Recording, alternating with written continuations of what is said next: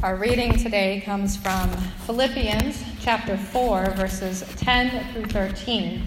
And Paul is writing from prison.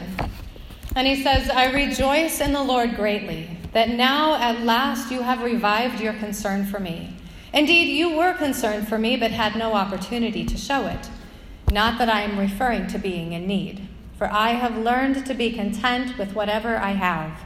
I know what it is to have little, and I know what it is to have plenty. And in any and all circumstances, I have learned the secret of being well fed and of going hungry, of having plenty and of being in need. I can do all things through him who strengthens me." An airplane pilot was flying over the Tennessee mountains and pointed out a lake to his co-pilot. "See that little lake," he said. "When I was a kid, I used to sit in a rowboat down there fishing, and every time a plane would fly overhead, I'd look up and wish I was flying it. Now I look down and wish I was in a rowboat fishing." That's the problem with contentment. It can feel like a funny, fleeting thing.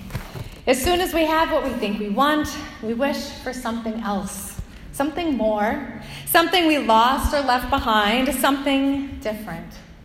And the marketing world is built on this reality. I remember watching a video about obsolescence, the fact that things are made to break down and wear out. Take the iPhone, for example. As soon as a new one comes out, the older ones cease to update. And then chargers change, and they make it more difficult to find the accessories you need, causing you to buy new ones for the new phones. The old phones can't do what they used to. And so eventually, unless you're stubborn, Mom, you wind up paying for a new phone. Computers are obsolete as soon as they hit the showroom floor. Cars decrease in value the second you drive off the lot. Everything is made of plastic, which somehow never breaks down in nature, but all these plastic devices aren't made to last very long in the hands of their owners. Go figure that one out. And so we long for the new thing, never content with what we have. We go in search of a new job, a bigger house, a faster car, a fancier phone, a younger partner, a greener grass, a new kitchen. But here's the thing. Seeking improvement is not a bad thing. Can you improve your job? That's great. Are you lonely and you're looking for a partner? Power to you. As long as what you are seeking doesn't take your focus from God's provision, but rather seeks to glorify God. Now, Paul writes his letter to the Philippians while he's in prison, which apparently happened a lot for Paul. He spent a lot of time in prison and a lot of time shipwrecked. And his letter is one of thanksgiving, which is odd. It feels like the people in Philippi had sent him money to help him in his situation, and he wrote in part to offer his gratitude. But he also wanted to make something very clear. Whether they sent the money or not, he was doing well in the hands of the Lord. And their gift was more about him acknowledging that they were still thinking of him. Now, contentment doesn't come naturally. Paul specifies that he learned it over time. He learned contentment when things were abundant, and he learned contentment when things were scarce. He learned to be grateful no matter his circumstance because he knew that it was God who strengthened him. It wasn't stuff.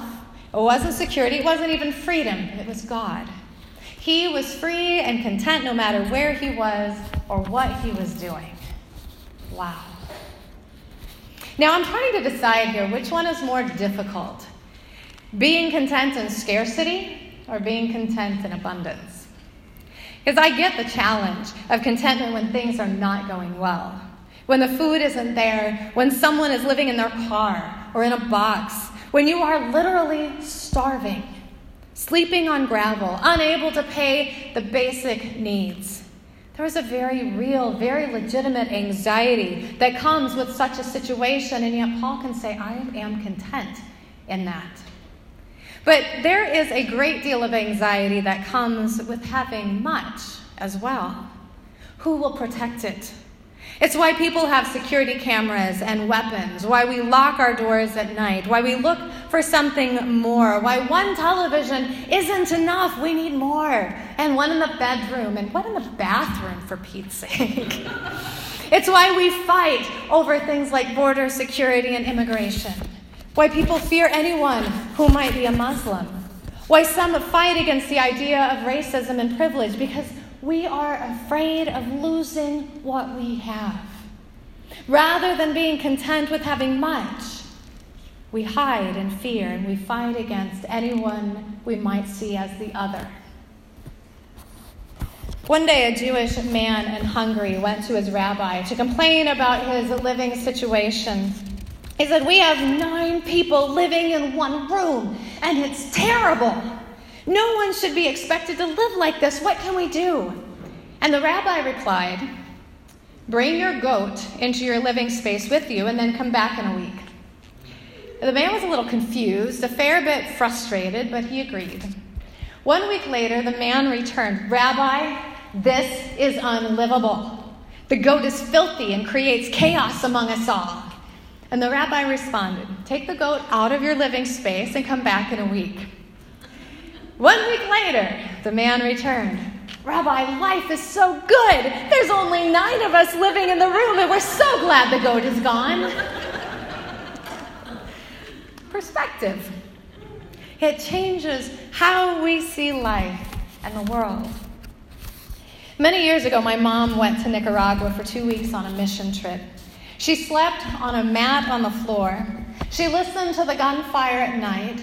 She was told by the families that as long as the rebels were around, they were safe from the government, which was interesting. Now, when she returned, and my dad was driving her home, he got angry at the length of a stoplight. And she just couldn't even fathom it. It drove her crazy. I mean, what a culture shock to have those 2 different situations. First world problems is what we call them. So, what is contentment?